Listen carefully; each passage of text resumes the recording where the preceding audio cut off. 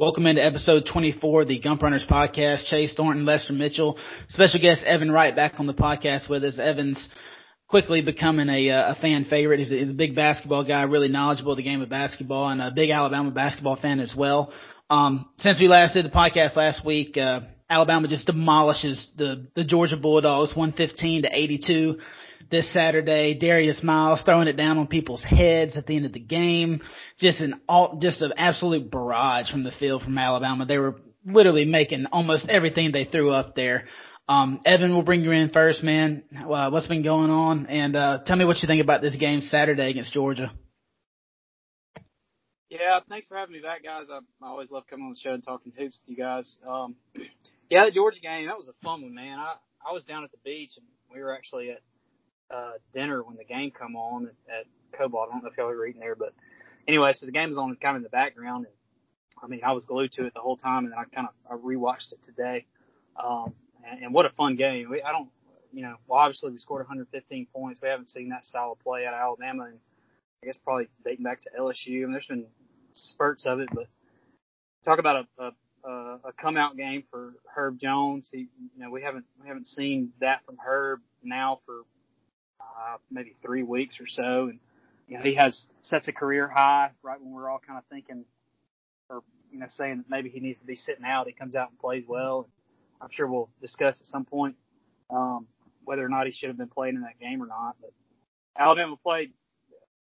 I mean, tell me if you've ever seen these numbers: 64% from the field, 60% from three. We shot 83% from the free throw line. I don't think I've ever seen.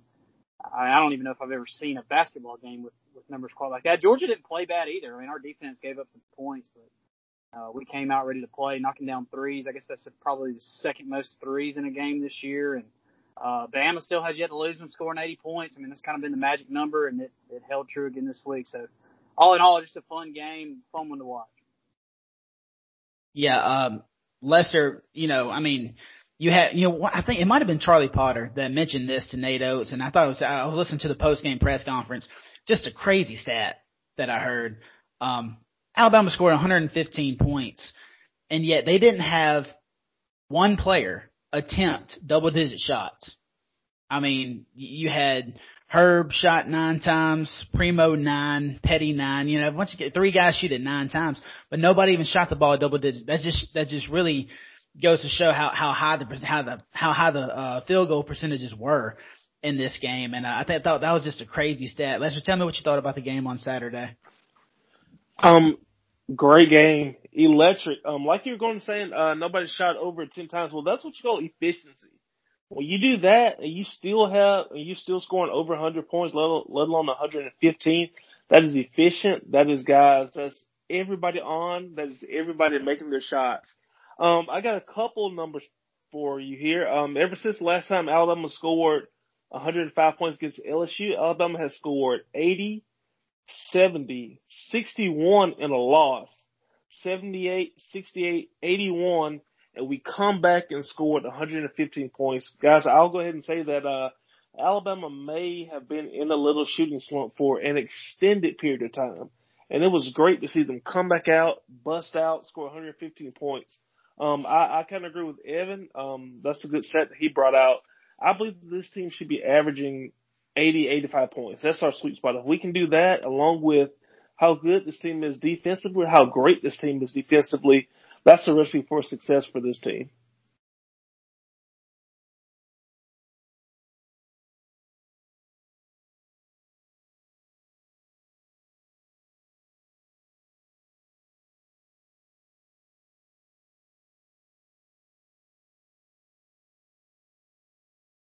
Chase, you there? Did Chase freeze up? I believe that he did. I think Chase might be frozen on us. I'll piggyback off of it. You back, Chase? Yeah, sorry, man. My internet cut out. Did y'all hear my question, or did I just cut out? I asked Lester a question about why he thought I guess you can say the shooting slump was over or whatever. Oh, yeah. I mean, I answered that one. Do you think it was yeah, okay, yeah. Yeah. Well, repeat it for me because repeat it for me. Yeah, do you think it was a matchup problem, or what was it? No, I think this team, they finally just broke out of a slump. a couple numbers I'll throw out. Alabama has scored since LSU 81, 70, 61 that lost to Oklahoma, 78, 68, 81, then finally 115 again against Georgia. I just think they were in a slump for a long time, adjusting to life without Bruner. Herb is finally back playing healthy. He heard all of us talking junk. Clearly, he listens to the podcast. But I just think that Evan had a good stat where we score 80, 85 points a game and play great defense. That is a recipe for success for this team.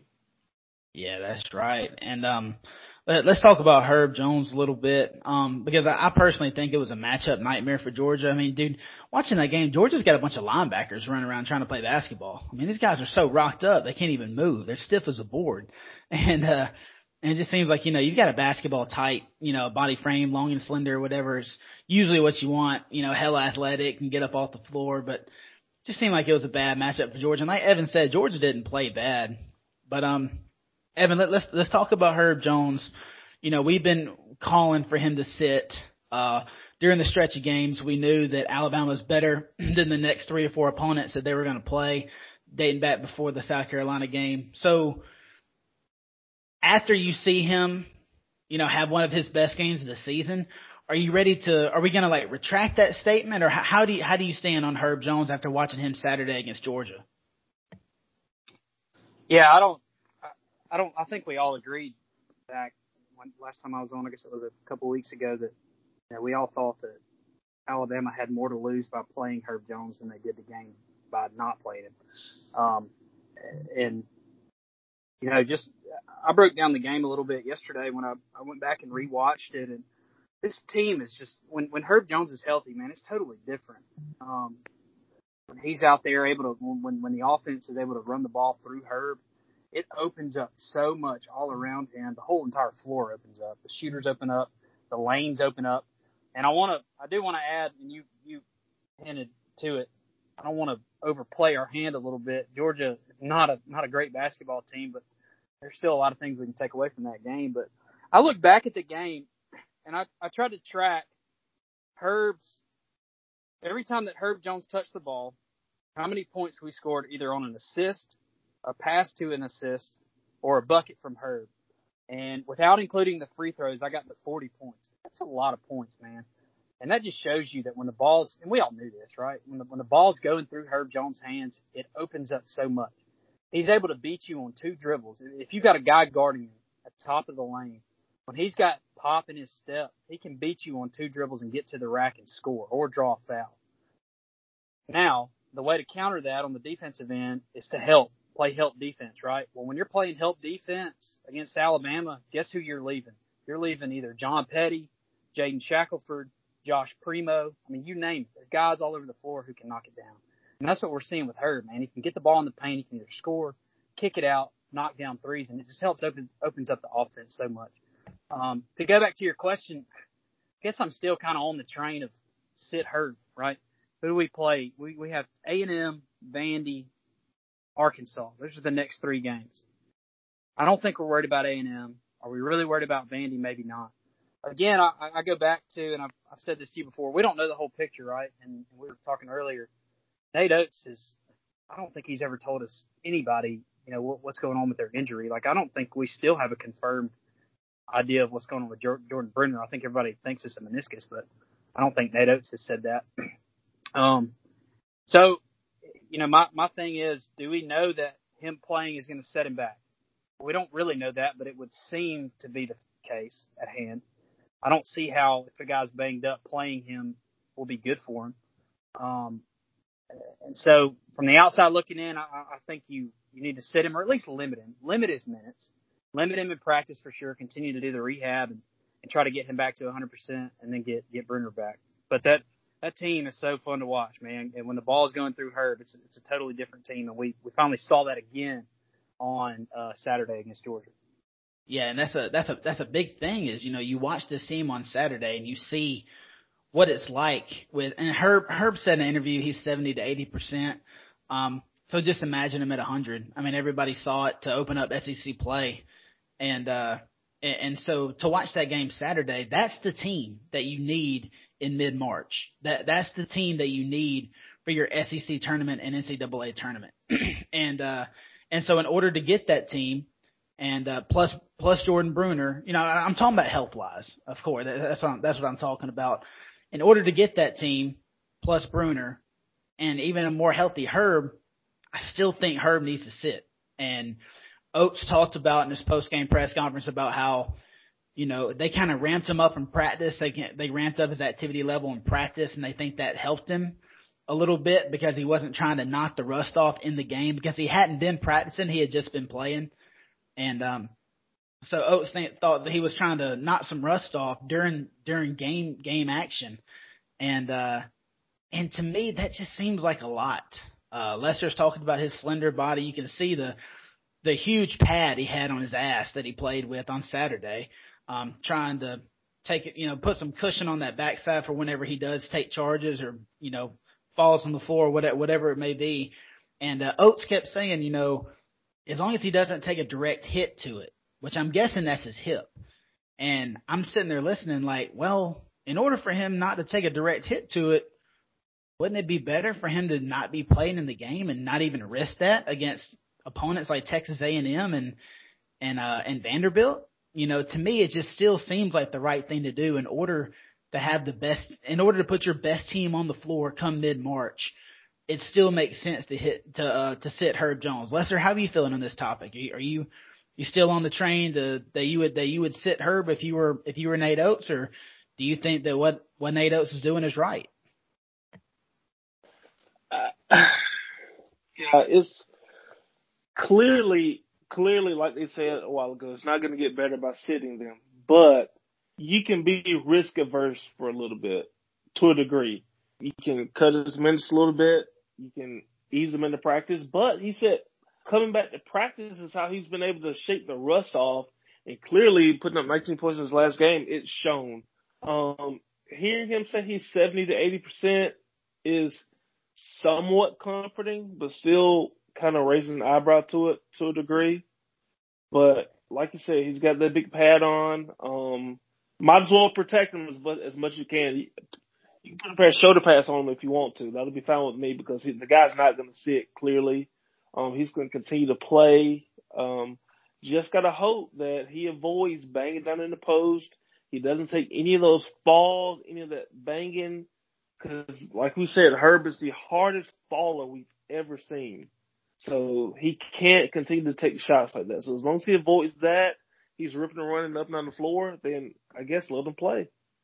Because we know that's what Oates going to do.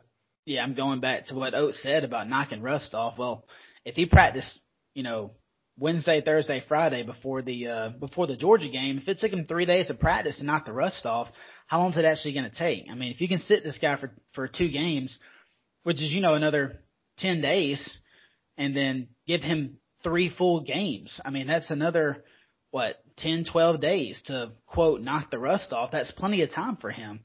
And like I said last week, you get Bruner back in that time frame as well. They can knock the rust off together. They can hold hands while they knock the rust off. And Juwan Gary as well. You know what I'm saying? So it's still, even though Herb played great, and real quick, I think what really opened up things for Herb is he realized that, hey, if I can just shoot the ball from the outside, well, that takes, first of all, it causes the defense it opens up the lane for me, because I think a big problem was the last, 6 or 7 games, Herb might have been a little banged up, but I think they were also sagging on him, and they were kind of inviting the drive, inviting the slash, and so now that, he was 3 for 4 from deep, I think when you watch that film, Herb is right at 50% on the year from deep. And so why not shoot the ball a little bit more? Because I thought what that did against Georgia, that, it made the defender come out on him. And then, you can pump fake or whatever. And then, like I was saying, 2 dribbles and then I'm at the bucket. And then if they want to help, then I can dish. And I think, the last, few games that Herb was playing, the last several games, that they were sagging on him. And so whenever he drove, they were kind of receiving it, and they didn't need any help. They were just defending him with one guy, and I think that hurt the offense. So if you're going to have a drive and dish game, I think Herb has to hit shots from the outside. Because, I mean, if they're going to give it to you, first of all, if you're shooting 50%, knock it down. That's great. That's what we want. And also I think that opens up so much more. I agree. I think, like Evan mentioned before, there's 10 games in between the last regular season and the NC tournament. I think Oates is just going to try to run them till then. Hopefully him and Bruner, like you said, can come back. Both of them get some games under their belt, healthy. Then, once regular season ends, put their tails on ice and get to the NC tournament. Yeah, and Evan, let me ask you this. Okay, I mentioned last week about, how detrimental would it be and how much criticism would Oates get? Probably none. We discussed that. But if Herb was to go down and end his season against Texas A&M, Georgia, or Vanderbilt, that's what we discussed. How big of a setback would that be to the team? If, you get to the tournament, then you get put out in the first or second round, you lose by 4 or 5 points. The first thing everybody's going to say, well, if we had Herb Jones, and we agreed that he'd probably get more props, because Herb's a fighter and he's got so much grit and all that stuff. He wanted to play for his teammates, and I get that. That's true. But Evan, this isn't the same situation, but I look at it kind of like Tua in 2019. After, Alabama gets beat by LSU, you're still in that hunt, right? Tua's got the ankle problem. Then he goes and plays against Mississippi State. That raised a lot of eyebrows. And Saban, left it up to Tua. Tua felt okay to play. He was going to let him play. Then we all know what happened. That was the last game that Tua ever played for Alabama. So, I think it was like 28-0 or whatever whenever he went down too. But, and that didn't have anything with his existing injury. But it was a meaningless game, so to speak. I know all games they mean something. There's no such thing as a meaningless game. But do you kind of see it in that sense to where, maybe if Tua comes out of that game earlier or doesn't play at all, Matt Jones goes in there, you beat Mississippi State, and then, you've got him for the Iron Bowl, and then maybe he doesn't throw 2 pick sixes, and you beat Auburn, then you might slide in there over Oklahoma, the number 4 spot. Do you kind of see it like that? Do you see the point that I'm trying to make? Oh, absolutely. And I'm going to take it a little bit of a different route. I don't think so much of Tua as much as I maybe think of Tyrone Prothro to a degree. Alabama's blowing out Florida. You look at the race in the SEC right now. Alabama's got a 3.5 game lead with 5 to play. And it's probably the easiest 5-game stretch of the entire year.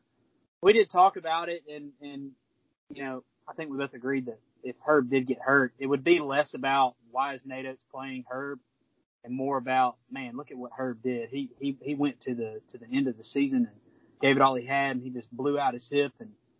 But it can't be stressed enough. This team has virtually no shot without Herb Jones. And so, yeah, I see the comparisons. Again, I think back to Prothro more than Tua. I think Tua, you kind of hit it. Tua's deal, the hip injury really didn't have anything to do with the ankle, although some people say that the ankle slowed down his mobility, and that's why he got tracked down. And that was obviously terrible. But Prothro, to me, is a better comparison, just given the fact that Alabama was literally blowing out Florida. Yeah. The ball game. And I look at it in the same degree of Alabama right now. It's blowing out the SEC. And if you look at the teams that are in second place at 8-4, they've got a tough schedule closing it out. Alabama may, and I don't see any way possible without, you take Herb Jones, you take Jaden Shackelford out of the starting lineup, I think Alabama can win 1 game out of these next 5 at least. And if they do that, there's a good chance they win the league. Yeah, and Missouri keeps on losing, and so it's just making and so we'll see Herb sat down for a couple of games, but yeah, I remember the Prothro injury. I think we all do. I think Lester. And I use Tua just because we just talked about how much the offense runs through. He was the distributor. He was the one that got the ball to the playmakers. He was the one that had to make the right decisions. And as much as a as much of a game changer that Tyrone Prothro was, he's still a receiver. I mean, he was a damn good one, and the team took an obvious hit, and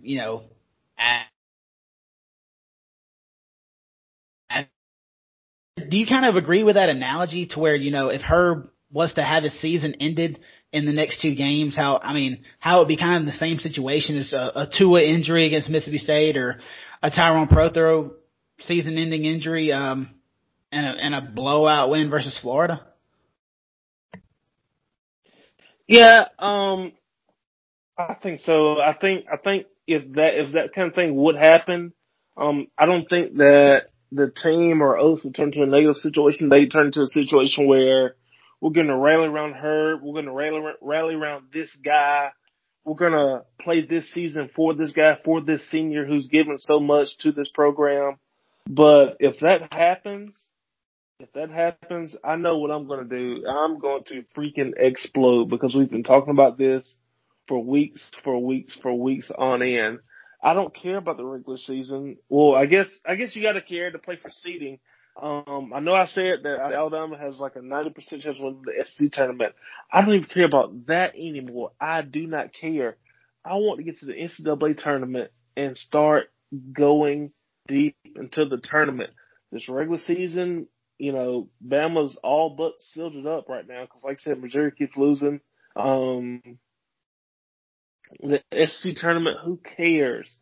It doesn't care. Alabama has been waiting for a team like this for so long, and we are finally primed with a healthy team to make a serious dent in the NCAA tournament. And the last thing that I or anybody else who seriously cares about basketball wants to see is Herb go down in a meaningless game. We know how much that guy means to his team. We know how great of a defender he is, and the guy can clearly score the ball when he's healthy. So we need that. We need a healthy team to go where we think that this team can go. So he's not going to sit, like we said 1,000 times, but I'd be freaking heated if that happens. I mean, I guess we can't compare it to a Tua or a Prothro or any of these other crazy situations like that where a guy doesn't necessarily need to play, but due to protocol or he's just going to go for one more series and disaster happens. So, I'd hate to see that, but hopefully we won't have to encounter that with Alabama basketball.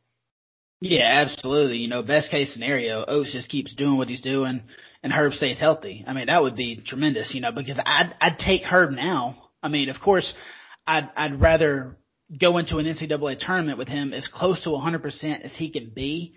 But of course, if he's playing at 70, 80%, I'd rather have him at 70, 80% than not have him at all.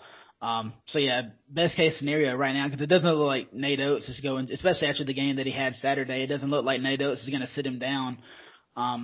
Because, Herb, he proved a point. But, yeah, you definitely want your healthiest team competing in those two tournaments in March. But, Lester, I want to stay with you. This article by Jason Jordan from Sports Illustrated, the headline is, if you think the live by the three, die by the three phrase applies to number 8 Alabama, you haven't been paying attention. And this is an article, it mostly talks about the number one defensive efficiency that Alabama has. I think Loyola Marymount surpassed them and took over the top. I think Alabama's still number 2. And yes, I mean, the defensive improvement that's happened from year 1 to year 2 under Nate Oates is tremendous. And Nate Oates said in the interview, I'm going to give you freedom on offense, but you better play your ass off on the defensive end of the floor. And that's clearly something that they've been working on. It's given effort and it's there. The rebounding's been a lot better. The effort on defense and the points per possession is one of the fewest in the country. Lester, I'm just going to ask you straight up. Do you think this article is fair? Do you think it's true, or do you kind of see some gray area in there about, Alabama basically saying that they don't have to rely on the 3 ball in order to win games? I'm going to lean gray area to true. I think it is true. Defense is a part of basketball and is a huge part of it. You can watch the New Jersey Nets any given night with KD, Kyrie, and Harden, and they will score 150 points a game. But guess what? I saw them lose to the Cleveland Cavaliers last week. The score was like 140 something to 130 something, an insane amount of points. And they lost with 3 Hall of Famers on their team because nobody plays defense. Nobody. Look, there's more than just basketball than just shooting three-pointers. You got layups, mid-range jumpers, and this team, they can win that way. We've seen this season when the shots, they weren't falling. They were not falling. Look, Alabama has not been shooting the ball lights out for the 18, 19, 20 games they've played thus far this year. They have not. And yet, they have an excellent record with 4 or 5 losses. This team has found a way when the three hasn't been falling. I like the article. I think, maybe the casual fans or whatever, they want to see all the points scored, and that's great and all, but defense is a key to this team. I mean, we saw it last year. This team, they were scoring a good bit of points. They were scoring a lot of points, and they were still losing because the defense sucked. And Oates kudos to him, that guy has changed that this year. And I liked the article. I thought it was a good read. He had some good numbers in there, and I agree with him. I do. Evan, you said that you kind of glanced at the article, but you can go ahead and tell the gist of it just by the title of it. Tell me, if you agree with it or not. Do you think that Alabama is a live by the three, die by the three type team, or do you think is something deeper than that? Yeah, I think it's a lot deeper than that. My first question would be, what's your definition of live when it comes to basketball in a basketball season? I think that, we've seen Alabama live by the three, and they did it in the first half of the SEC schedule. We saw them in the third quarter of the SEC schedule die as a team, lose games because they weren't able to shoot the ball against teams that they should have beaten, Oklahoma and Missouri. So I think it depends on what your definition of live. I see his point that, Alabama's kind of an anomaly in basketball now, college basketball at least. They're a team that can not only shoot you out of the gym, but they do lock you down on defense. And that's something that you don't see very much anymore. And we didn't see it last year for Alabama. This year is obviously completely different. But I guess my take on the article is this team can survive without the three ball. But in order for them to prosper, and when you get into round of 32, 16, Elite Eight, you got to be able to hit shots, man. You're going to be playing teams that are able to dissect your defense and teams that are able to defend you and slow down your pace and make it to where you've got to get into a half-court offense, which we've seen Alabama struggle in a little bit. And at that point, I don't know that they will necessarily die by the three, but they won't continue to live without it, if that makes sense. Yeah, here I go on it, because honestly, I'll be honest with y'all, I think it's a total crock. I do. And to me, yes, defense is important. Like, let me go ahead and say that first. What Alabama's doing on defense can win them a championship, whether that's SEC tournament or, a national championship, if you want to go that far. I think that Alabama's defense is good enough. I mean, obviously, they're number 2 in the country in efficiency. But with the possessions that they get and the pace that they play at, if you're not hitting your shots, and I know it takes both sides of the floor, I understand that. But to me, Alabama is going to live and die by the three offensively. And the reason I say that is because in this article, it says that they're leading the SEC right now in three-pointers attempted per game. They attempt 30 three-pointers on average per game. Okay? Well, I think I texted the Gump Runners group message today, Lester, and I told y'all, I said, okay, what if Bama's playing Baylor or Gonzaga in a tournament and you attempt 33s and you hit 6 of them? Are you going to win the game? Hell no. You're not going to win that basketball game. You're not going to shoot 6 or 8 out of 30 and win the basketball game. No. Now, if you hit 13 of them, I mean, that's a 20-point swing. You see what I'm saying? And so, yeah, you are living and dying by the three. And the problem is people hear that and they think it's a bad thing. And I personally don't think it is, because when you look at this team, and we talked about this last week with Landon, Lester, you've got guys whose identity is shooting the basketball. That's their specialty. You got Jaden Shackelford, not a slasher. He cannot get to the rim. He has no elevation. He has no separation. He goes up there, ducks a shoulder into a guy, and throws a wild hook shot up and prays to God he gets fouled. Okay? John Petty, when he goes in there, he dribbles the ball high. He'll dribble it off his knee, off a defender's knee. Not every time, but it happens a lot. Javon Quinterly, he is a walking turnover when he tries to drive the ball into the paint. So, you've got guys, you got 4 or 5 guys. Josh Primo still hasn't developed that slashing ability yet. The only one that has it right now is Herb Jones. And that's why I think that him shooting the outside shot and converting against Georgia really opened up the lane for him and opened up the whole court for the rest of the team. Because once Herb passes, he's passing to a guy whose identity is shooting the 3-point shot. Okay? So, Jaden Shackelford, John Petty, Josh Primo, even Javon Quinterly, they are shoot-first players. So, I mean, Lester Mayer, I was texting y'all against South Carolina. I mean, we kept going in there missing layups, getting it swatted, turnover. And I'm like, just shoot the 3. I'd rather you shoot a contested 3-point shot with a guy in your face rather than go in the lane and turn it over or get it swatted off the glass. And that's because that's what you were recruited to do.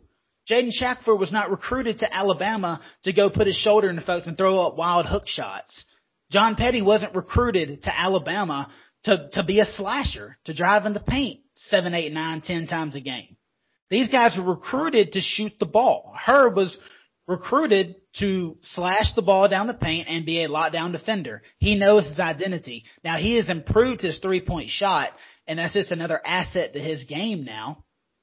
But, yes, Alabama does live and die by the 3, whether you like it or not. And that's not a bad thing, because you have the identity of your player, of most of your players and most of your guards, the guys who handle the ball, are 3-point shooters. And it's prevalent. Whenever Herb can get into the lane, whenever guys can get to the lane and do the drive and dish game like Oates wants to do, that's where your offense is going to be at its highest peak, because you have guys that are good 3-point shooters shooting the ball. And I mean, it says right here in this article, in Alabama's 5 losses this season, the Tide shot 27% from deep. Well, that tells me all I need to know right there. If you don't shoot it well, and obviously you're going to shoot it a lot because you're number 1 in the SEC in 3-pointers attempted. So if you don't shoot it well, then you're going to die by the 3. You can play the best defense in the world, and it's not going to matter. Because, it's basketball. Other teams are going to score, and they're going to get a lot of possessions because you play a fast-paced type game. And so other teams are going to get a lot of possessions.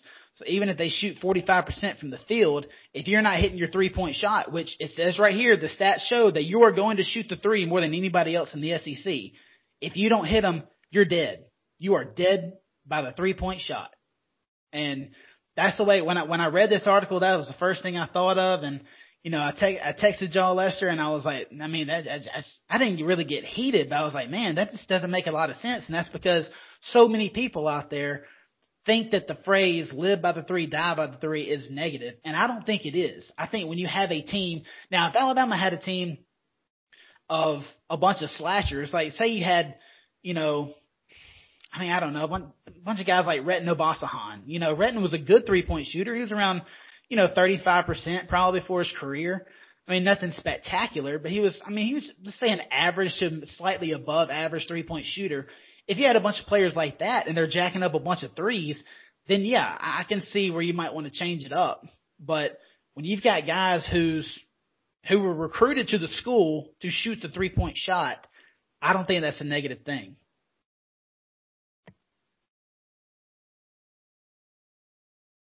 That's a great point. And tell me what you think about that. I mean, like, if you want to disagree with me, go ahead. I mean, that's fine. I asked y'all, to find a point and argue it. I mean, that's fine with me. It's just, but the way I look at it is with these guys, constantly going in the lane and turning the ball over. And I mean, Nate Oates, he goes over the percentages at the rim so to speak. You know, he's like, yeah, you know, we were 10 for 22 against Missouri or whatever at the rim. I'm thinking, golly, I mean, we can shoot threes better than that. I mean, you know, so I don't know. I'm real big on identity and knowing your role as a player and knowing what you do best. And I know there's at least 4 guys on that team that are 3-point shooters that can shoot the 3-point shot better than anything else they can do with the basketball. That's just the way I look at it. Right, right. I don't think that you're wrong necessarily, but if the threes aren't falling, this team has found ways to win a basketball game. They've found ways. They've had to. They've had to. Oh yeah, absolutely, absolutely. But you know, I mean, let's be honest. The SEC is not terribly strong this year. Arkansas is hot right now.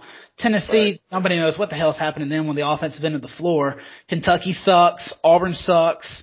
You know, your teams that have kind of ran the league, so to speak. You know, Kentucky the last 100 years. But you know, Auburn's the team that went to the Final Four just 2 or 3 years ago. They were second in the SEC last year before COVID hit, and you know, all of a sudden they're terrible. And so I mean, I'm not saying the SEC is a bad conference, but it's nothing like the Big Ten or the Big 12. You know what I'm saying? Who might have 6 or 7 teams in the tournament. And so yeah, Alabama has found ways to win against Mississippi State and Kentucky and South Carolina. You know, whenever you run up in the tournament, you know, especially against those little teams, man, because a lot of those little teams have to win their conference to get in. And you know, you face one of those guys who are white hot and they're just not missing, you know, you could run into a shitstorm like Nick Saban said before. Yeah, we've seen that with George Mason. Oh, that was probably when we were kids. George Mason, Florida Gulf Coast, some of Oates' team at Buffalo. So, yeah, you're right. I mean, you're right about that. It seems like every year there's that one team that just seemingly nobody can put out there. They're on fire for a month. Yeah, VCU under Anthony Grant. Yeah, VCU, geez. Yeah.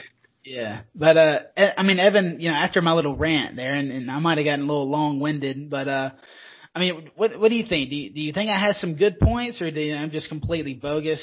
I mean, just give me some more insight on this article and what you think about the team and their identity as a whole. No, I think you have some good points. I think it just depends on how you look at the team. And no, I think you're 100%. And that's kind of what I said when I first touched on it. If this team wants to have a chance to make a run, the 3 ball is going to take them there. I don't think there's any question about that. I think where I would kind of disagree with you, you know, you talk about Alabama, Mississippi. You would rather guys take contested threes than go up and put up a bad. I see your point, but my rebuttal to that is, you know, you've got to continue to develop ways to score at the rim. And I think Alabama's done a good job of that, because there's going to come a time where when you get hot from deep, and Alabama loves running the 5 out, and it's worked so well. That when you start getting hot from deep, teams are going to spread the floor, and they're going to do everything they can to keep you from shooting threes. And that's what opens up the lane. And so I think you have to continue to find – and I think Alabama has gotten better there. Yeah. I think during this stretch with Herb being banged up, which we kind of talked about this a few weeks ago, I thought it was good for the team to have to go through this for the long term. But Alabama's gotten better of running plays and screening for guys and getting guys open at the rim. I see your point kind of about, you know, guys going up and putting up BS at the rim. I think you're being a little harsh on Shaq. I'm a big Shaq guy. I think Shaq is pretty good at finishing at the rim, quite frankly. I see your point. I know there's times where the ball gets crazy, and we do turn it a lot. We do turn it over a lot. We have a lot of possessions in games because we rebound the ball well. So, you know, we're going to kind of average probably more turnovers than the average team just because we're pushing the ball a lot, and that's kind of the way it flows. But I agree with your point. But I think you have to recognize that Alabama does, to a degree, live by the 3, while also understanding that you've got to continue to develop the other parts of the game in order to get the team better. Yeah, you definitely do. And I mean, and like I said, I'm not saying that Alabama should up their 3-point attempts and shoot 40, 50 a game, because I don't think that would be good at all. But I just think that there's times, there's plays where, you know, South Carolina was really bad because I remember texting Lester in the Gump Runners message, and I was livid because it seems like John Petty had, two or three, kick outs in a row where he could have just pulled it. And John Petty, he elevates well on his jump shot. He shoots from the top of his head. I've seen him just drain it with people draped all over him. And he would try to pump fake. The guy wouldn't bite, and then he'd try to drive, and he'd try to pass out, and he'd turn it over. He'd, try to put it on the floor, and he'd turn it over, or he'd miss a little runner or whatever. I mean, I'm not saying, but I just think there's a time and place, and I just think that, if Alabama's running their 5 out and they are hot from deep, and they're trying to take away the 3-point shot, that's when I think you go to Herb Jones, because I think when Herb is on his game, there's nobody that can stop him from getting to the rack. And then that's what we just saw against Georgia, and that's what we've been talking about. I think that happened. They were guarding the perimeter tight because Herb had knocked down a couple of threes, and then that opened up everything in the middle.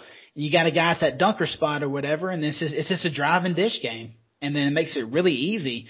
And so that's the way I look at that. I just think that there's a time and place to drive, and you got to know as a player, Nate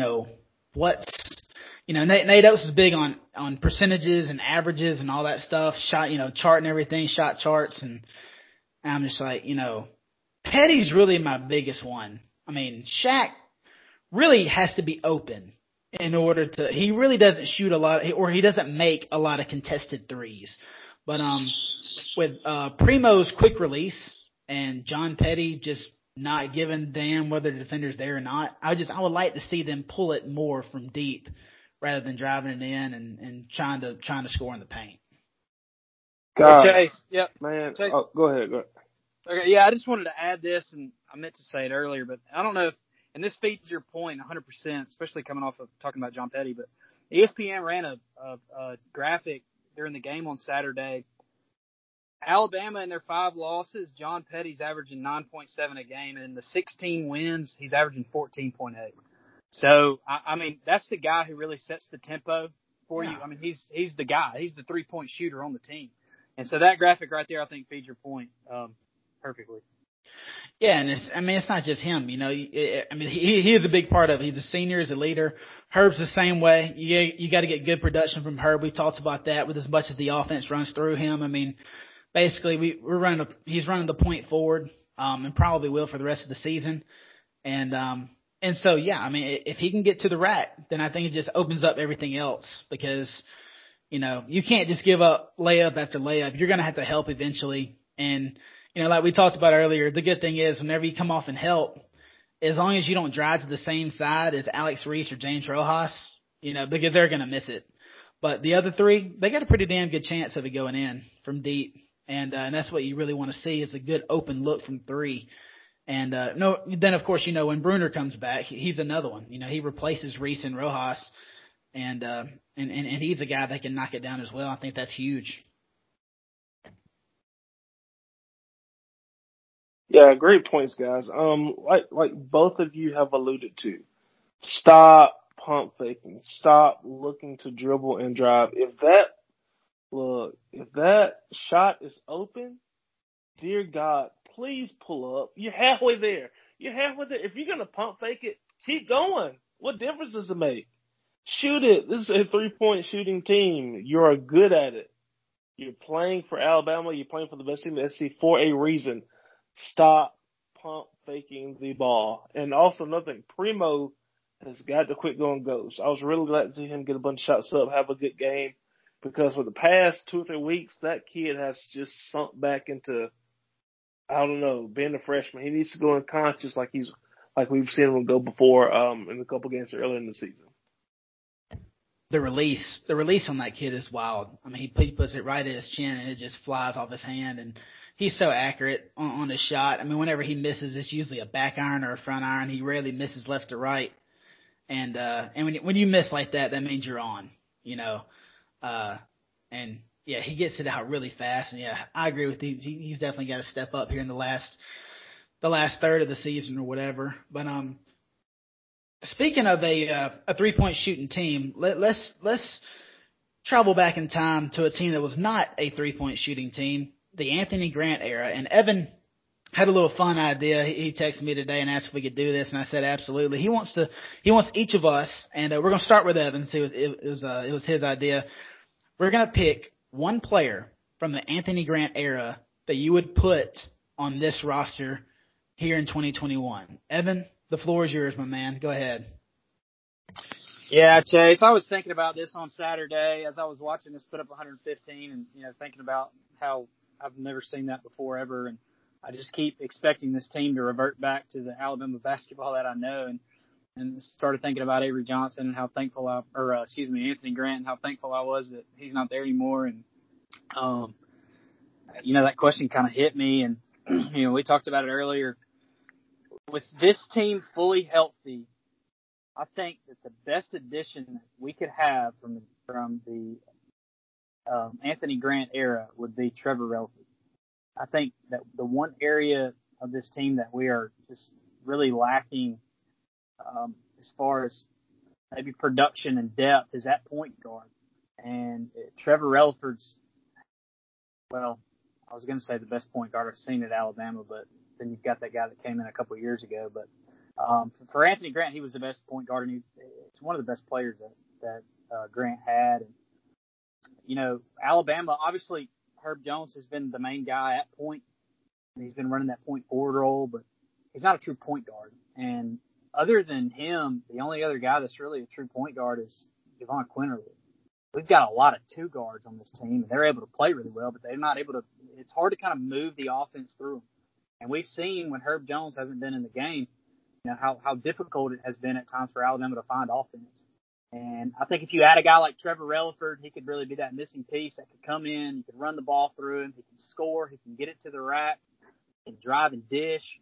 And I think that would be the guy that I would pick. Do you slide him the starting rotation, or do you have him coming off? Man, that's a good question, because then you've got to bench somebody that's in that starting rotation. Dude, I would run Herb at the 5 and bench Reese for real. Oh, at this point right now, absolutely. Okay. Yeah, you're talking about with a healthy team. Yeah, I guess if you're going to start him, I guess you'd have to kick Shaq, right? It would, for me, it would either be Shaq or Primo, and it depends on, are we getting the Primo that we saw Saturday, or are we getting the Primo that we saw the 3 games before it, right? Yeah. I think Shaq has been a consistent guy that's played. He's going to get you double digits every night. He may do some dumb things in a game, but then Primo's a guy that comes in and, hell, he may score 25, or he may not shoot the ball, right? So I think it depends on, but it would definitely have to be one of those two guys. You got to have Petty, Herb, T-Relly, Bruner. Yep. And then one of the other two guys.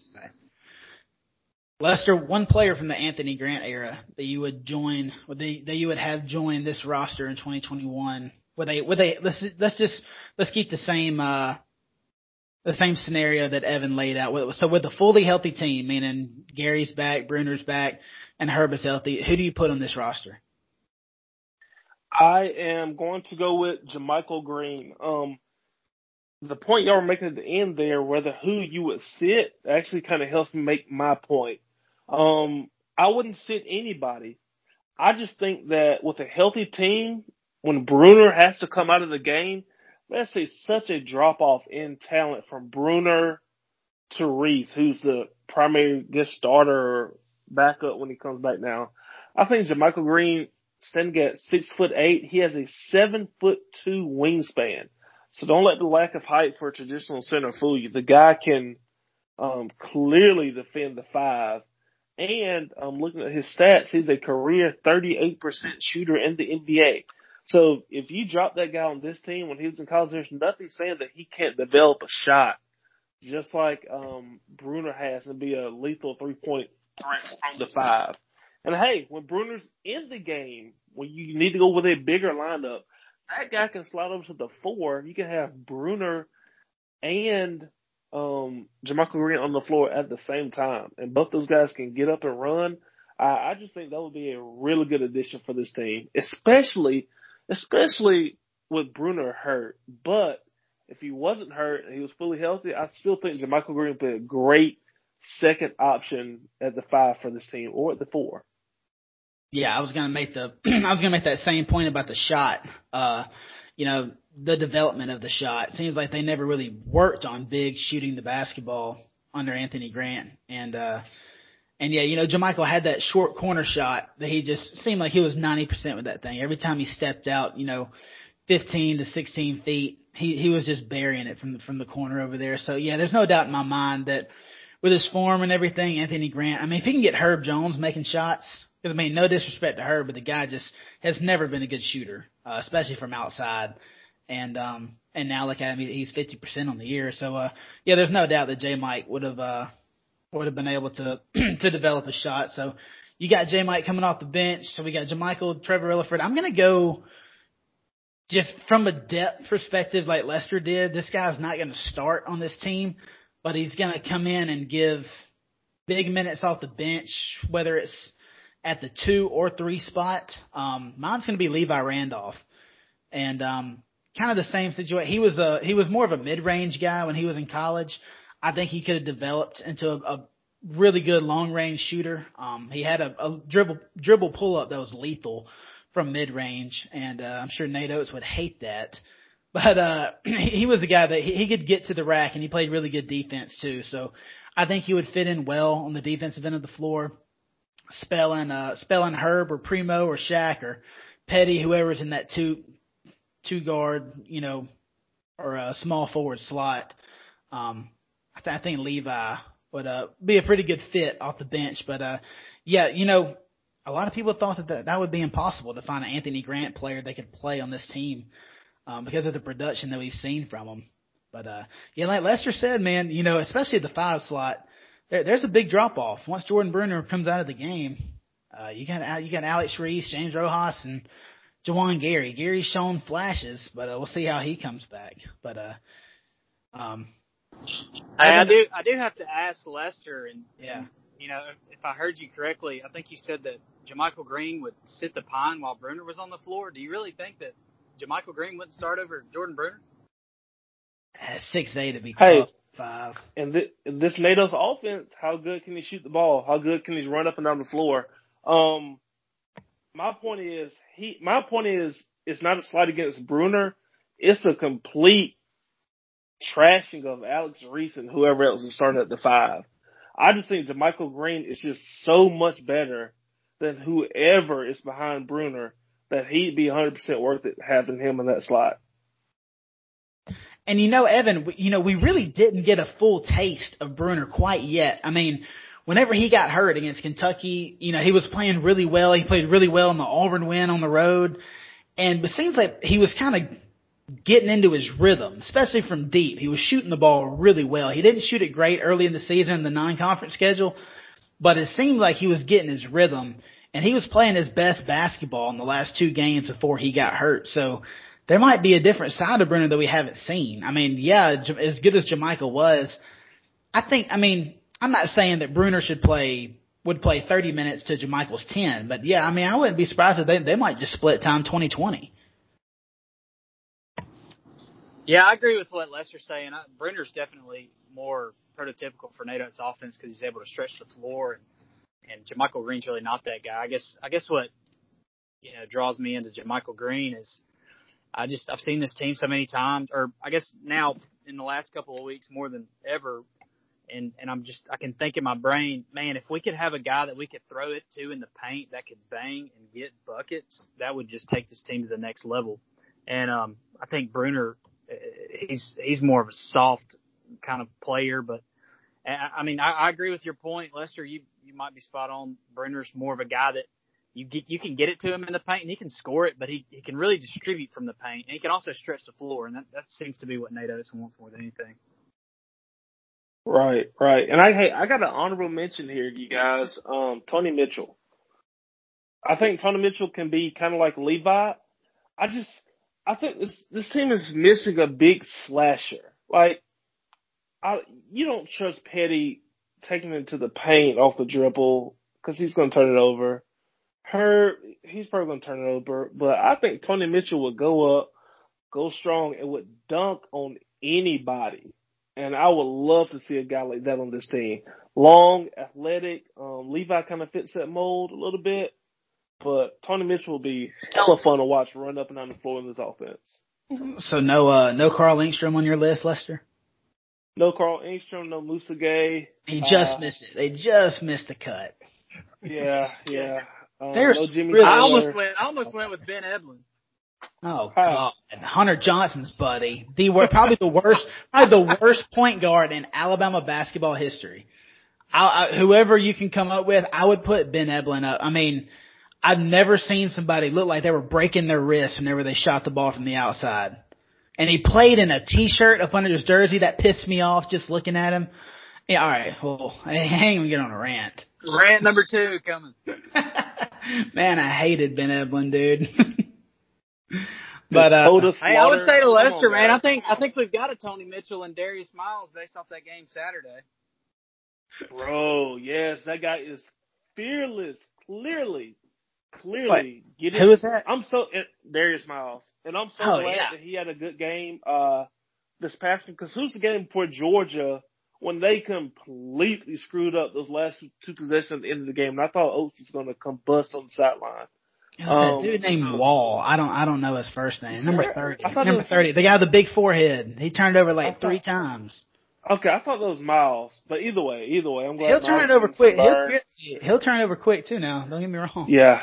Oh yeah, but I think that the guy after he dunked it on him, the guy shoved him into the ground. Miles hit his head real hard. I think that was trash right there. I think the SEC needs to look at that because I mean that should have been a flagrant 2 and you're out of here. I mean that was trash. I know there was 30 seconds left in the game or whatever, but that was absolute horseshit.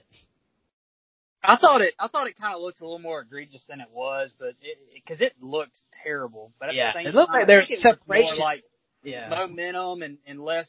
Because I mean, I agree with you. Upon first glance, it looked really bad, but I don't think it was quite as bad as it looked. I'd have blown the whistle. You know it. Oh yeah, definitely should have been a call. He got fouled the whole way. I don't know how they didn't call a foul. Yeah. And so a lot of basketball talk in this episode. Outside of or off the hardwood, outside of the Coliseum, you got the softball team starting out 4-0. They beat Alabama State and Notre Dame and Montgomery on Friday and Saturday, and then took a doubleheader from Louisville at home at Rose Stadium on Sunday. And baseball gets into action this weekend against McNeese State Friday at 3:00. Connor Prelip on the bump, Anton Jean on Saturday, and Dylan Smith Sunday. The rotation was finalized yesterday. So, Lester, I'll ask you, Evan, I don't know how much baseball he's going to watch. He's a big basketball guy. I know he's going to be, watching the rest of the season before he gets into anything else. But, Lester, tell me any expectations you have for this baseball team. Well, after they started out on fire, they were 16, 17-1 to start the season last year. Yep. 16-1. From what we've seen over the past, I guess, 5, 6, 7, 8, 9 years of Alabama baseball, I think this seems to be really, really fun to watch. But at the same time, you kind of have to temper expectations because the SEC has has 5 of the top 10 teams in the 5 of the top 10 teams in the country, or something like that, and some absurd 12 out of 14 in the top 25. So, I mean, the SEC is going to be tough sledding this year. But when you got your A's kind of Prelip on the mound, who I've seen projections of that guy can be picked round 1 in the MLB draft when he's eligible. You're always going to have a chance on the mound with that guy as your Friday night guy. But it's going to be tough in the SEC this year. But I believe Bullhannon is going to get the team better, and they may come up and surprise some folks. So we'll just have to see. It should be interesting, though. Yeah, I think it's pretty crazy. This is one of the most stacked conferences in the history of really any sport. Alabama projected to finish dead last in the SEC West, 7th in the SEC West, yet they're ranked 25th in the country. I think that's pretty freaking crazy. How loaded the whole SEC is, especially that Western Division. I mean, it's crazy how good Ole Miss and Texas A&M, Auburn. I mean, they're so loaded. Mississippi State's really good. And so, yeah, pretty crazy to think that Alabama's projected to finish dead last in their division, yet they're ranked 25th overall in the country. But yeah, we'll definitely get into some more baseball talk next week, along with more basketball talk. Evan, we appreciate you being on again with us. Probably not going to be your last time as a guest on this podcast during basketball season. But Lester, appreciate you hopping on as always. Chase Thornton, Lester Mitchell, special guest Evan Wright. We'll talk to you all next week. We're out.